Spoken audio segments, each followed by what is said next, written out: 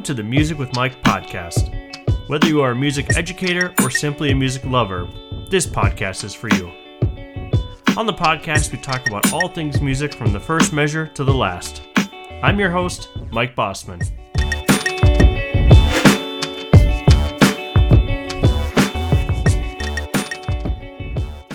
This week on the podcast, I traveled down to my alma mater, the University of South Dakota, to talk with Dr. David Holdhusen, who's the Director of Choral Activities and Department Chair, to talk all things choral music, from picking great repertoire for your groups, leading a rehearsal to maximize every minute that you have, using warm-ups as a way to enhance your singer's abilities, conducting skills for you, the teacher, the conductor in the room. We also talked about the premier group down at USD, the Chamber Singers.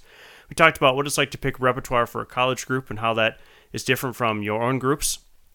What it's like to record a CD, and is it possible for my group to record a CD? And we also talked about what it's like to work with composers, how to get music written for your group. I hope you enjoy this episode with Dr. David Holdhusen. Welcome to the Choral Hour.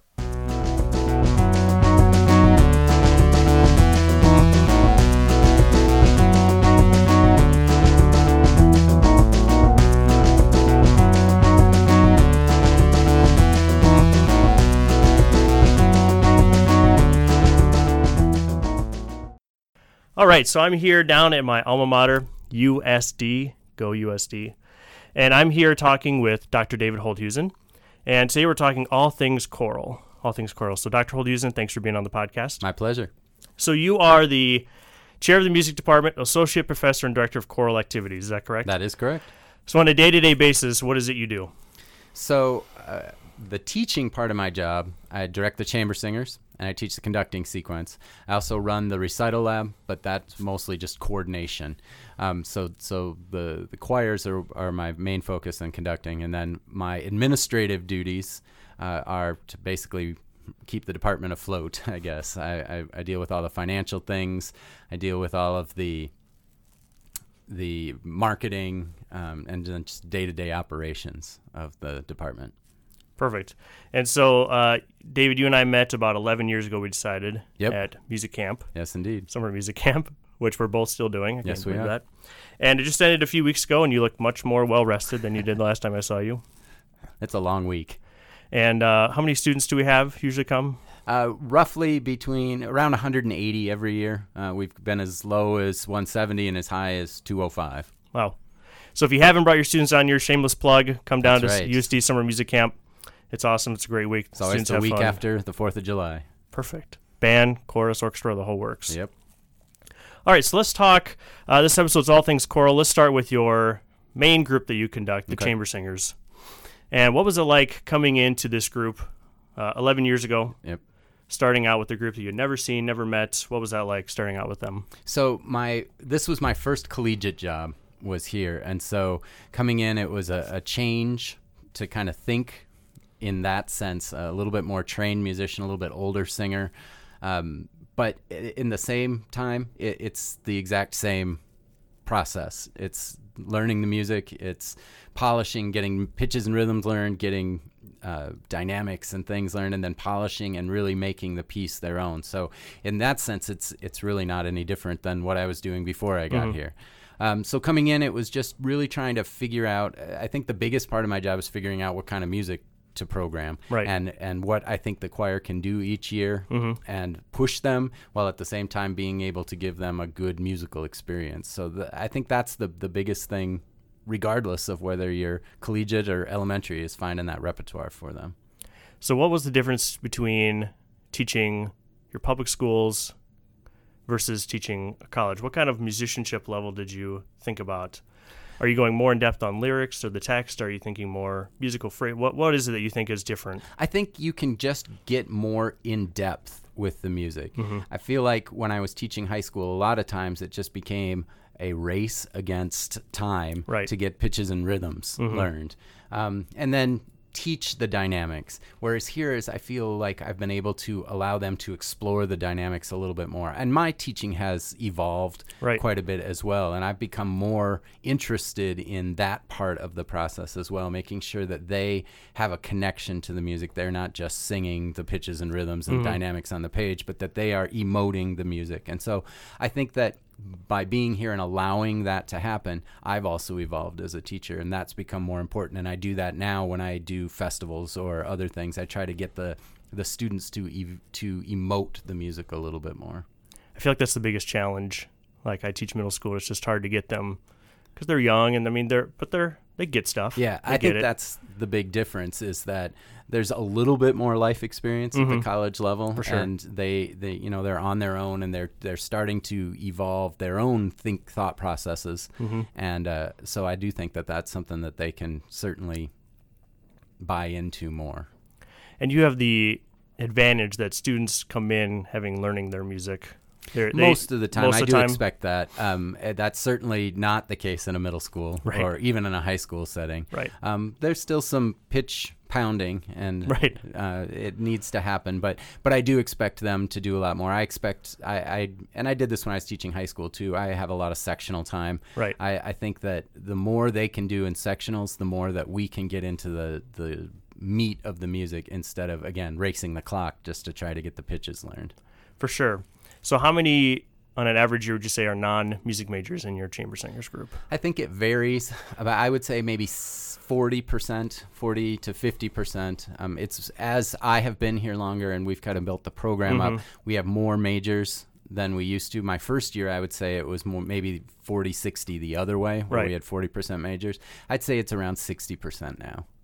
So as I got here and we were chatting before the podcast, I noticed that you were looking over music. You've got stuff. Let's delve into this topic of repertoire. Okay. And we're going to come back to it later and talk about middle school and high school level. But as you plan for your college chamber singers group, your touring group, your kind of top group, what thoughts go into mind as you plan music? So for me, with this group, it's a little bit different than with some of my other groups. And when I was doing the other choirs here, I thought differently. But with chamber singers, I program a thematic concert. Okay. So I have to have the inspiration of what the theme is each year. And so you start with the theme, yes, before you pick the music. Yeah, okay. Generally. Sometimes I will have a piece or two in mind, and that will make the theme come. Like last year for the 2017 tour, we did a piece called Jenny, and that piece I heard when I was doing a clinic someplace in South Dakota, and I heard it and fell in love with it, and literally on the drive home the theme came to me, and everything started to fall into place. And so then it was just plugging in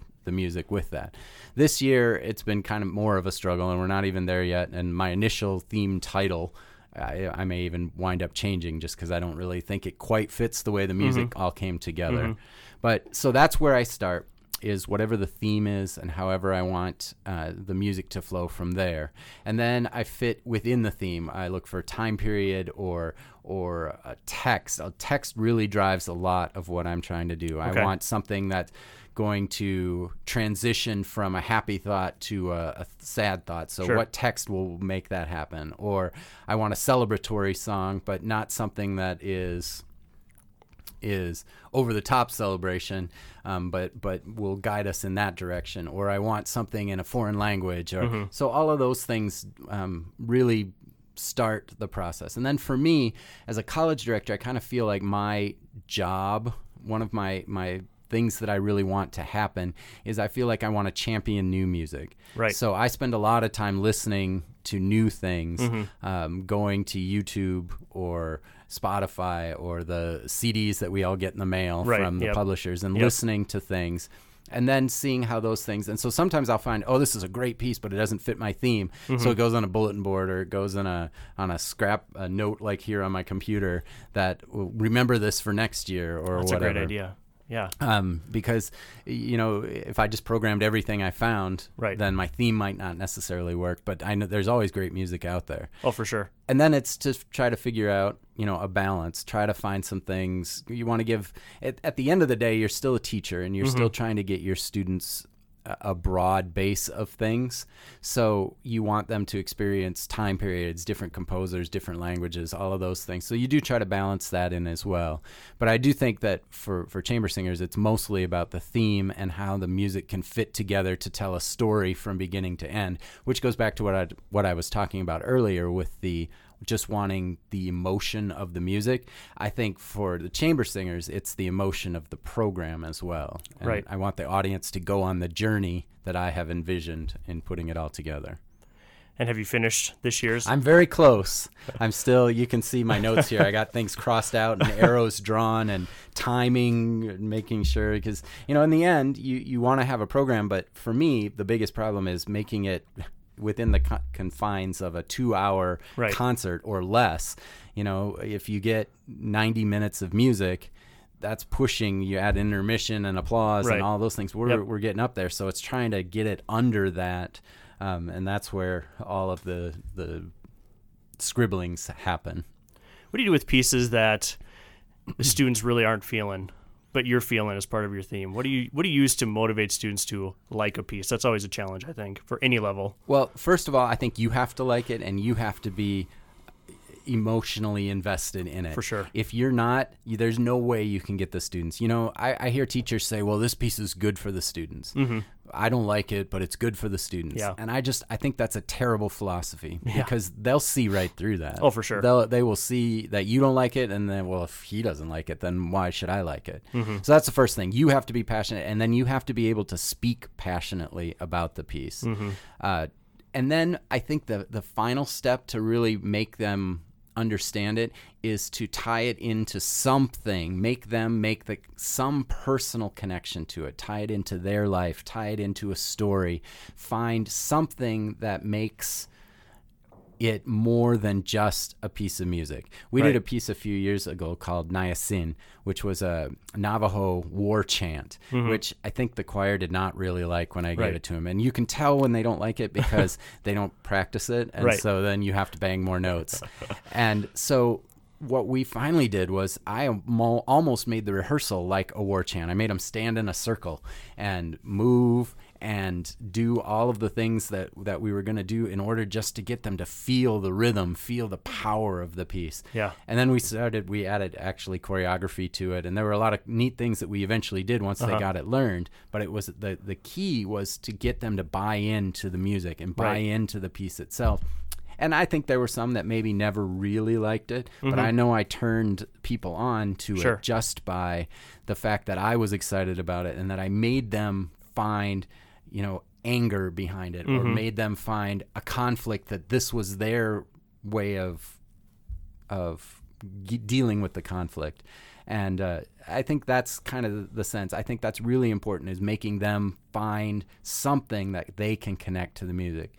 We do 20 to 25 pieces a year, and so I know when I put it out there that there's going to be music that may not be their top choice or things that they would ever find. Sure. But I think that the important thing is that they, whether or not in the end it's their favorite piece, they can emote the music and they can feel what the composer was trying to express with the piece. Absolutely.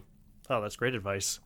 So speaking of rehearsals, we'll talk more rehearsal planning later, but when you walk into a chamber singer's rehearsal specifically, do you have a written out plan? Do you just have in your mind, I'm going to work on these 5 pieces? What kind of goes through your mind? I don't write out a plan anymore. I used to. Sure. But I don't anymore. Basically now I know, so the way that this is maybe getting ahead of the game, but the way I structure my rehearsal is I always start with something that they kind of know, even if we just sing through it. Right. We don't even do anything rehearsal on it. Right. And then we do our announcements and things, and then we get into the real meat of the rehearsal, and I will have sections blocked out in my mind. Sure. So I want to work on this piece, measures 45 to 75 or whatever it is. Yeah. And we're going to work those sections, and then I will always try to tie it on either side of that section that we're working on so that they can see the way the whole piece flows, and then move on to the next thing. And so I do have a very distinct plan ready to go. I don't write it down, but you can't just go into rehearsal with the idea of I'm going to run this piece and work on what's wrong. Right, And then right. Because if you do that, you get you've all been to concerts and things as teachers where they know the beginning really well. That's right. And then you get to page 5 and you're not so sure they're going to get from page 5 to page 8. And that can happen. That's why I do really try to find what I want to do. And I section out my rehearsals. Again, we do 25 pieces a year. They get a packet of it. But my syllabus has due dates for music, and I have it set up from the very beginning of the year, these are the songs that I think we're going to do on the first concert, the holiday concert, the spring concert, whatever it is. And of course that can change and alter, and that's fine. And then I have due dates for music. And if we do something bigger, then I'll have section due dates. You have to have these 8 pages learned this week, and then 3 weeks later you have to have the second 8, or whatever it is. That's a cool idea. So I think planning starts even before you're going into the rehearsal as to what the overall arch is from the beginning of the year to the end of the year, what you need to get accomplished and how soon. Yeah, and I think a lot of teachers see sections of pieces in their mind, but don't always see the whole piece coming together. So I think that's I great. agree. So we're sitting in your office, and I see your CD you guys recorded, "Let Me Fly." Yep. When was the CD released? Last October. Last October. I saw you at a big release party. We did. It was fun. After a reunion choir, and then we did a release party. And so when I was here at USD, we recorded some tracks. We never recorded a full CD. I wonder whatever happened to those tracks. But we recorded some, and it was a long, lengthy process. Tell us about the process of hey, we're going to record a CD too. It's done. What was that? Okay. In a nutshell. So this one, and this is the process that I started. Before this CD, we did another CD, which was all live recordings. And I thought, that was a fine CD. But, for example, we did the Tekeli, There Will Be Rest. And there is a moment in that very tender moment, plain as day, you can hear somebody blowing their nose. Right, of course. So at that point I said, if we're going to take the next level, we've got to do studio recordings. And so what I do now is each year after the tour is over, we give our home concert. The tour gets over. A week later, we give our home concert. The next day, Sunday, we spend 4 hours in a recording session. And then I'll take 2 or 3 years worth of recordings to actually make the CD. Gotcha. So the recording session is, it's what you expect. You want to run a piece so you have a complete run, and then it's just sectionalizing things. If the piece is shorter, maybe it's multiple runs. And then what I usually do is I'll run it, and then if there are certain sections I want to hit, and then I will run it again, and I do the last run, I'll stop every time. Okay, there's the section here we want to do. All of our music is a cappella, so intonation is important. For sure. And if we merge the key, then the track is unusable. So then that's why I do the from beginning to end, stopping and doing sections, because then that gives me tracks. Once the process is over, the students go away and I get the raw data. It's, I figure it takes me about an hour and a half for every piece that we do to listen to the tracks. And all I do is write, start here, stop here, and I send it. We have a wonderful engineer, Doug Geston, out of Minneapolis, who does all the recording, and then he puts the tracks together for us, and then that's how the recording process goes. This one is on a label, and so then it's after I get everything done, it's working with the label to figure out the order. They did the artwork for us, and then I approve the artwork. And then we work with them on the release, and they take care of all of the rights and getting things online and those things which I could not do before. So I'm really glad that they do. It was a great relationship with them. So how many years of recordings is on this CD? That particular one, there are 3 years. 3 years, okay. And the next one I'm hoping will be next year, next October, so October 2018. We'll have mostly 2 years, but there will be a couple that I've pulled from past years. I usually record about 10 to 12 tracks during that 4-hour block, some of which I know will never be used, but I want a decent recording of. Some of which I'm hoping will be CD quality. And then it's sitting down and at the end of that time listening to those 30 tracks and picking the 15 to 16 that will go on the CD. So where do you guys record at? At Alf's. We actually do it right at the auditorium. I think it's a great space, and the engineer has found we actually record by standing in the audience and singing towards the stage. Oh, interesting. He said it makes the reverb and things better, and it helps him have a little more control over the levels. So, yeah, we stand in the first 5 rows, and he sets the mics up, and that's how it goes. So were the students pretty excited with this CD coming out? They're very excited about the process, or about the product. Sometimes those days I'm often convinced that at the end of that Sunday they don't like me very much anymore because it's a lot of singing and it's a lot of nitpicky listening, and if I had the resources, that session would be twice as long and would be twice as picky, but we got to do what we got to do. And you need to, if you're doing a real recording, 4 hours is about the extent. I mean, the students are spent at the end of that. You would need a pretty significant break before you did a second session. Or I know some people that will do 2 days worth of sessions. They'll do a big session on, let's say, Sunday night and then another session on Monday night. But I do what I have to do. So. Yeah. Would you say this is something that's doable, maybe not for a label, but doable for a high school or middle school group? I did it when I was teaching high school in Illinois. The end of the year, you have sometimes have that awkward time between the end of the last concert and the end of the year or graduation or whatever you have. And you don't want to spend 4 weeks on graduation music. Right. You can pull back some of the stuff. And then we would do a 3 hour, I guess it was there, a 3 hour recording session that was our final time.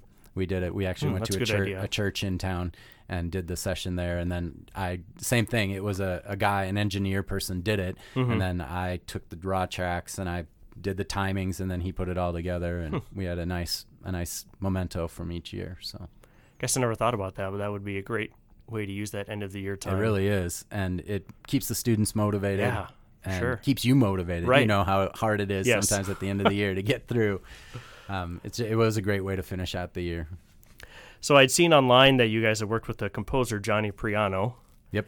Priano, excuse me. Priano, like piano. And what was that like? Well, tell me about finding him. So it's been an amazing experience. And in fact, he's on this list that's sitting on my desk. I actually emailed him earlier this week and said, don't want to rush the artistry, but what have you got for me? And he sent me about 5 things. But what happened was, I think it was 2010, we did a piece of his called Vieni nel mio cuore, which was his first published piece. It was brand new. I heard it on one of those recording things and fell in love with it. And I thought, we're going to do this.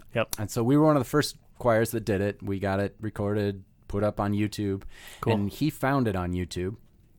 And it was us and one other not as good choir.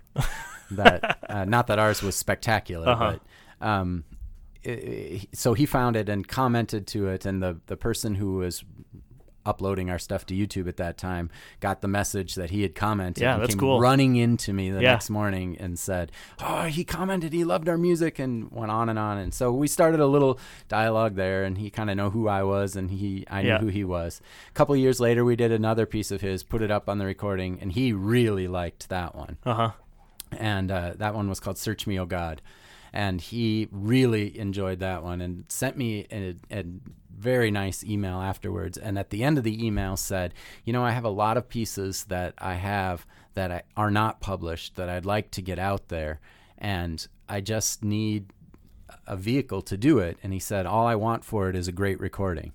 Wow. So going from there, every year since then, so every year since I think 2013, either 12 or 13, I can't remember which now, he sent me a manuscript piece. Wow.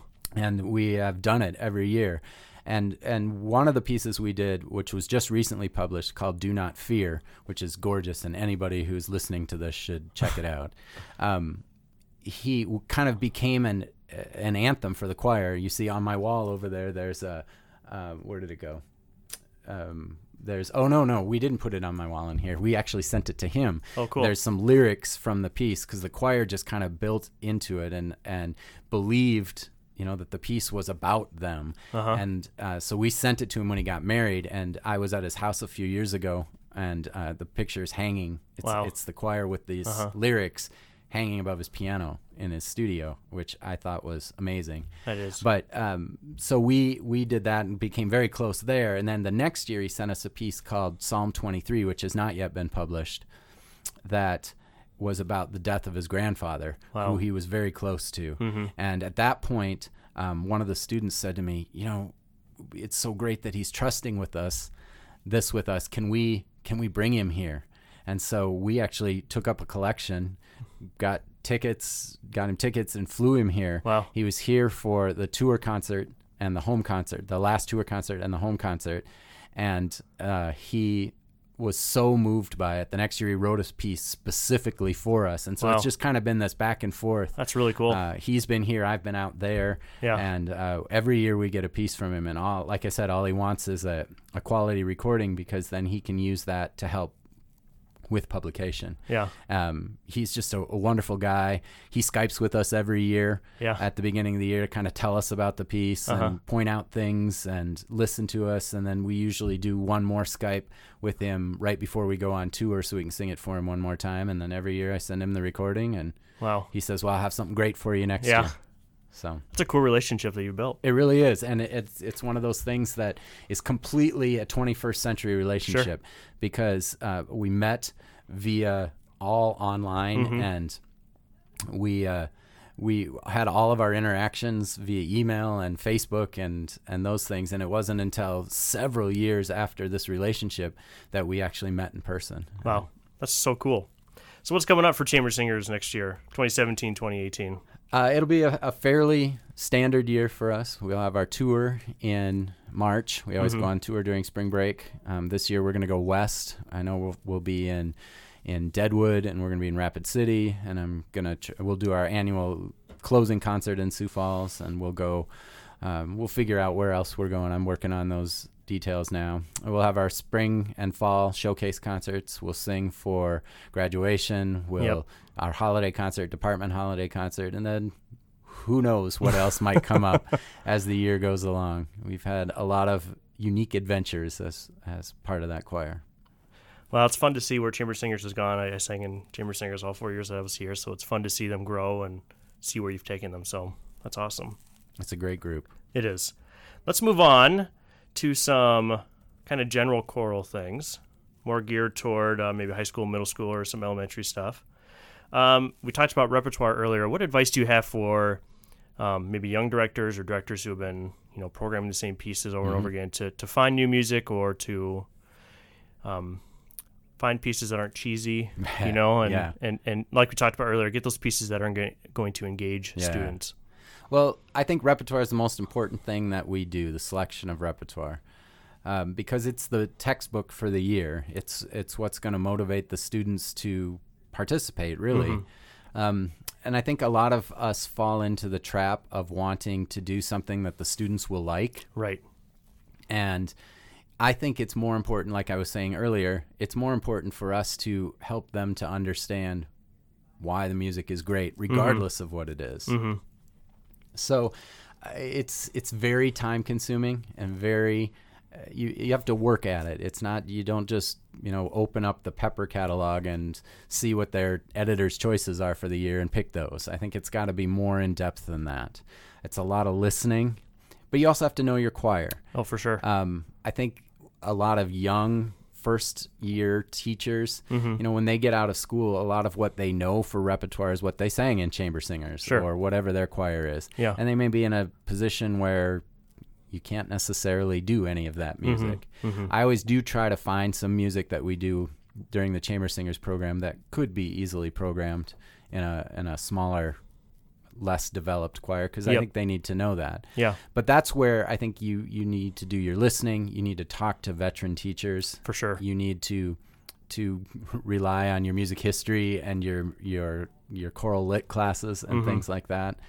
And then it's all about finding the fit for your choir. If you've got a choir that has two guys in it and both of them are basses, you've got to find the piece that works for them.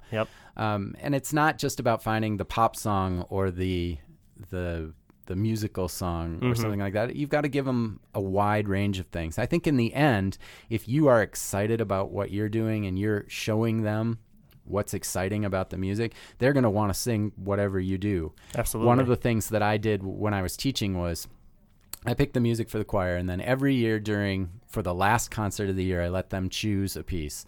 And it could be whatever they chose. As long as I could find an arrangement of it, it was fine. And, oftentimes they would pick the pop song. Right. And they would often wind up hating that piece because the music is poorly written. It's not what they hear on the radio.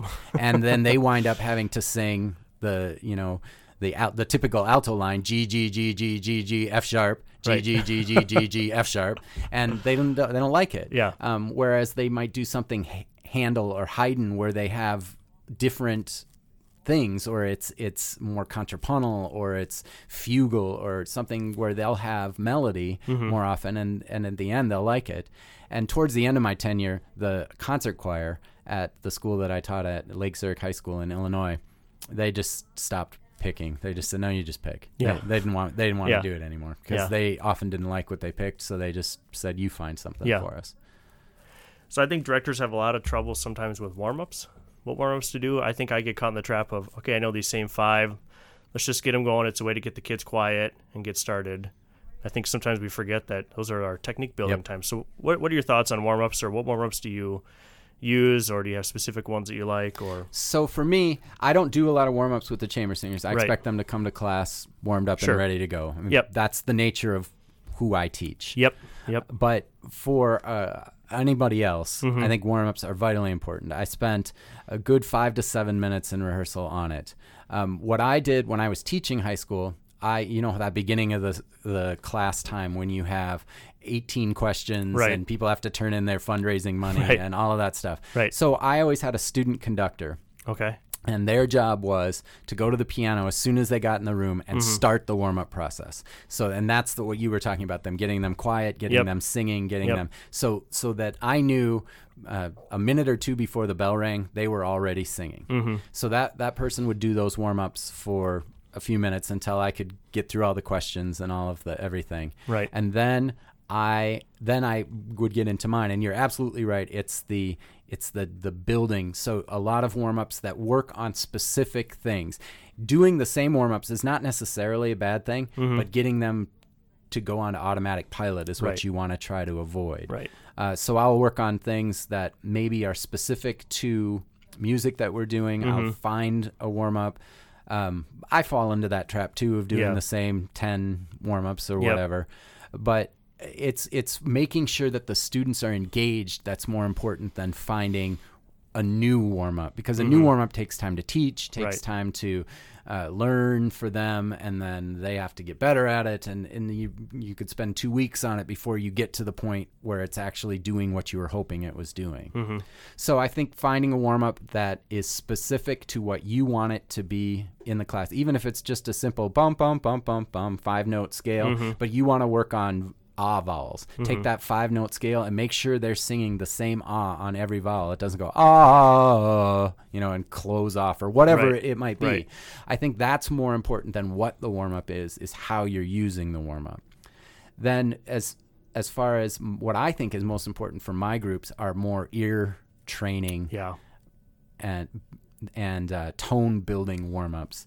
So I'll spend a lot of time moving between half steps on chords, or singing chromatic intervals, or I do a lot of chord things. One of the last warm-ups we always do in concert preparation, I have them sing a chord. It's bass on 1 on do, tenor on so, alto on mi, and then soprano on the top do, and I'll just move them around, and then I'll move each individual part around. Gotcha. Cool. To get them, and then eventually bring them back to the chord so Yep. that they're listening, changing the vowels. We're doing things like that.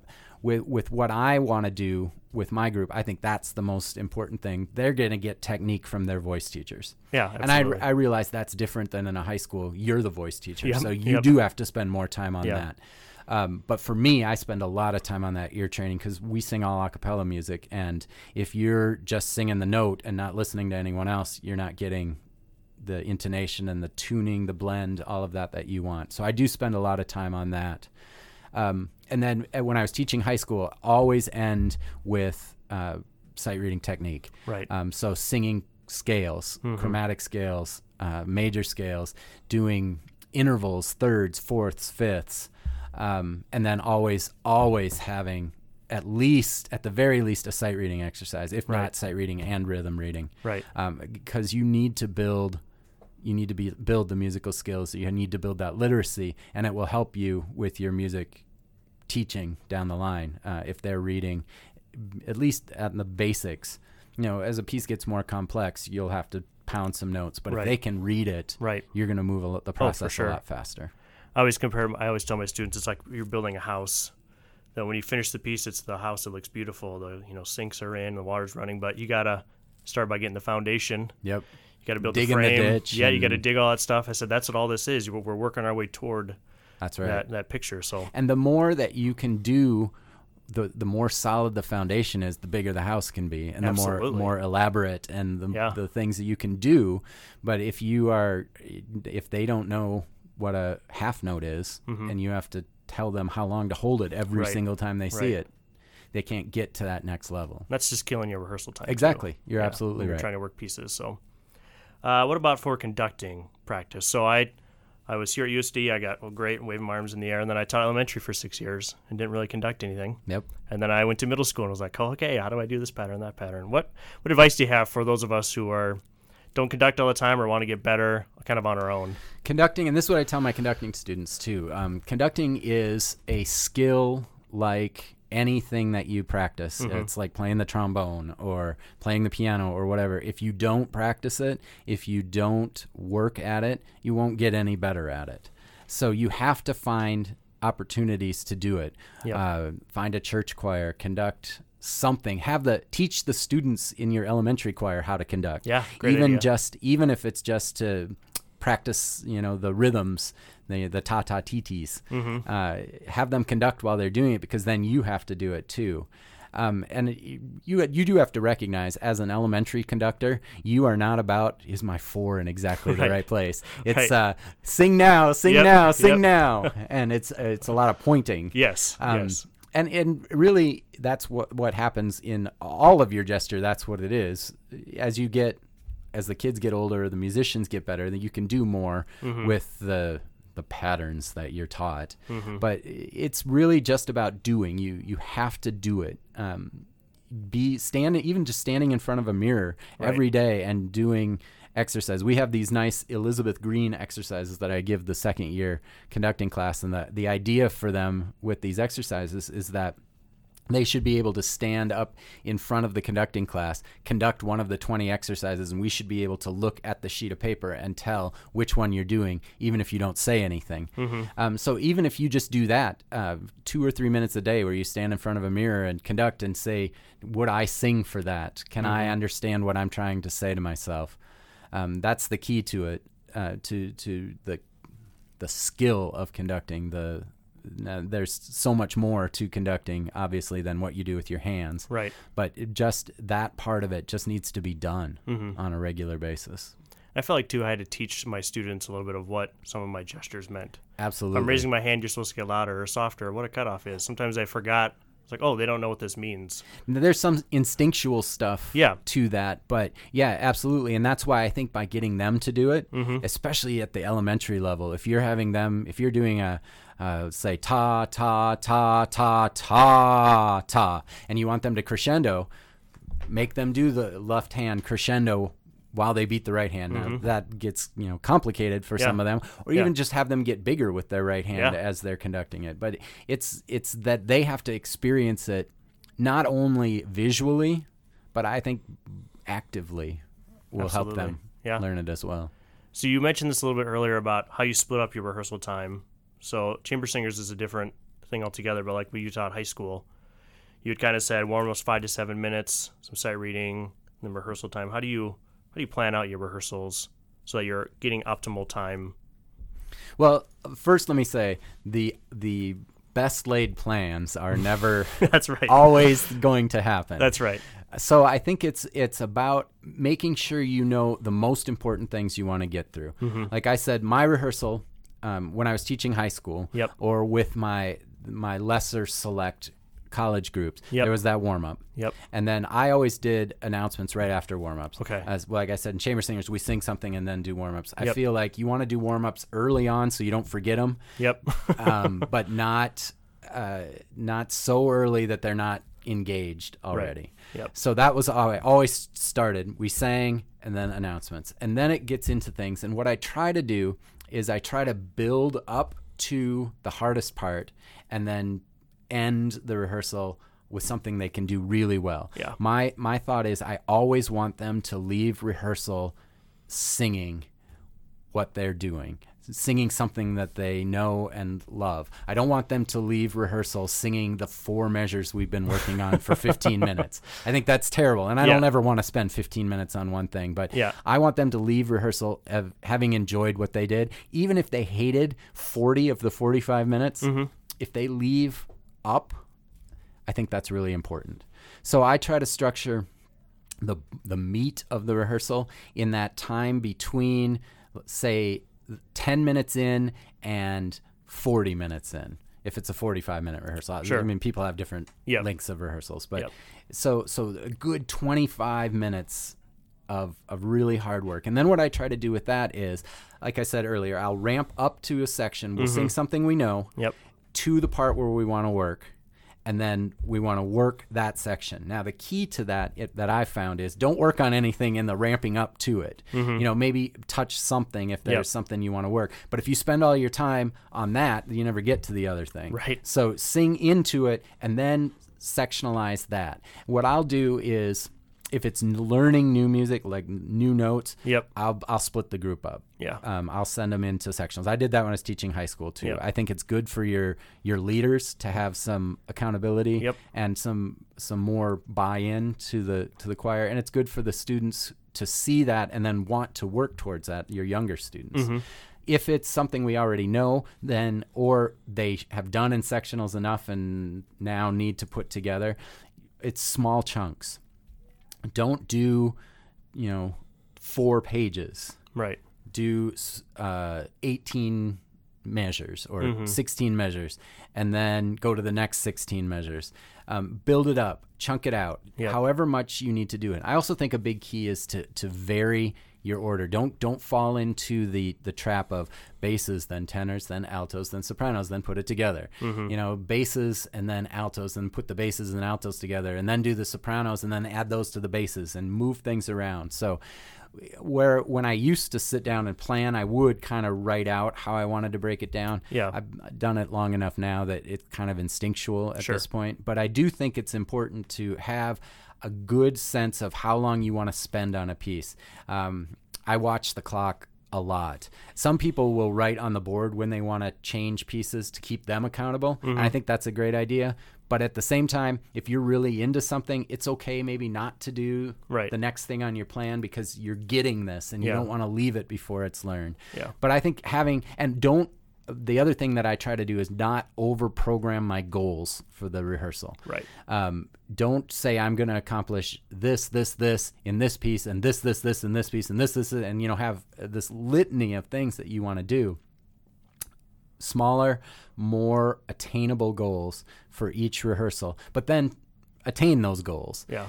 Don't let those goals be on the paper, the lesson plan you have to turn into your administration. Don't let that just be on there. Attain the goals that you want to attain, and that's how your group's going to get better. If you just have the goals and don't attain them, you're not going to get to the point where you can really delve into the emotional background and meat of the music. Wow.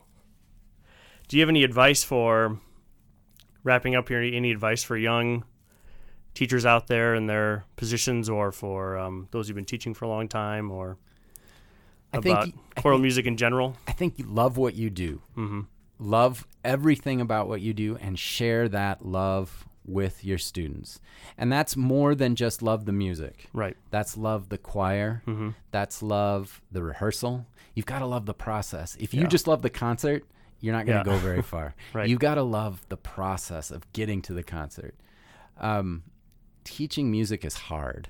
There's no way to sugarcoat that. People often, I think, get into, as a college teacher, I see those majors that come in that I'm going to major in music because they love music. Right. Those people are great. But if you don't love the process of music, Yep. you're not going to be successful, and you're going to feel frustrated. So you've got to love everything. You've got to celebrate good things and not dwell on bad. We as musicians, our whole life is trying to make something better. So listening for the bad things. Yeah. But celebrate when they do something well, when you do something well, when something good happens. Otherwise, you're going to have a miserable life. You've got to find that. And then as cheesy and kind of cliche as this sounds, you've got to find something outside of the music world too. You've got to be able to leave. That's one thing that I I made a deal with myself. When I'm in my office or I'm at school, I am all about my job. Yep. When I go home, I really don't want to be about my job anymore. Right. And I think that's healthy. Yeah, it is. If you go home and then you pull out the CD and you listen to what pieces you want to do, or you check your email every time it dings, like my phone, I can only get the email if I push the email button. I don't want to know if somebody emails me. When I'm home, Yep. You need to do that. You need to find that time, because the music profession is a hard one. And it's, as a music teacher, it's especially challenging, because not only do you have all of the things that are tied up with being a musician, but you have all those things that are tied up with being a teacher too. And so you need to be able to balance and find those things. And I wish I was better at it, but I really do. That was one of the deals I made with myself. Work when you're at work and try not to when you're at home. It'll help you get balance in your life, and it'll make it more enjoyable in both places if you're not pulled between the two. Yeah, that's great advice. So I end every podcast with the same question, and that is, what is it you're listening to now, or what is it you have on repeat? What is it you can't get out of your ears? So right now for me, it's actually Fiddler on the Roof, which is interesting because you wouldn't think that with me. But my family, while I've been working this summer with this music camp and things, my family has been participating in the Vermilion Community Theater's production of Fiddler on the Roof. And so I just went to it. It just ran last weekend, and so I went to it 3 times last weekend, and I had seen it a couple of times in rehearsals, and I'd heard, my girls singing at home. Yep. And so I can't get those, and it's a different song every day, but I tradition pops into my head a lot. And this morning it was the To Life song, and so Fiddler is kind of stuck in my head. I don't really have anything on repeat, like in my car or anything like that. I told you that I do try to separate work from home, so I don't actually listen to a lot of music for pleasure. Right. I tend not to do that. But so right now in my life, I would say it's the music that I've been listening to for this program that's here, but it's also Fiddler on the Roof stuck in my head these days because of the show that my girls were in. Yeah, fun. Well, David, thanks for being on the podcast. You gave pleasure. A ton of great information. My pleasure. And, thanks for doing this. I think it's a valuable resource for teachers and future musicians out there. Well, thank you. And that's it. Thank you. This podcast is sponsored by Complete Drywall Services. For all your hang, tape, texture, and finish needs, call Troy at 605-261-4845 or find Complete Drywall on Facebook. Thank you to Dr. David Holdhusen for being part of the show today. Thank you to you, the audience, for listening to Episode 3 of the Music with Mike podcast. Thank you to our sponsor, Complete Drywall Services. A special thanks goes out to Lori and Roger Hogstad. Music on the podcast provided by Broke for Free is used with permission. And hey, don't forget to subscribe on iTunes or wherever you get your podcast. And if you would be so kind as to leave a review, that would be excellent. It helps moves us up on the rankings and helps others find us who normally wouldn't find us. Next time on the podcast, I sit down with special guest NAFME President Denise Odegaard to talk all things music education. You're not going to want to miss this. We'll see you next time on the Music with Mike podcast.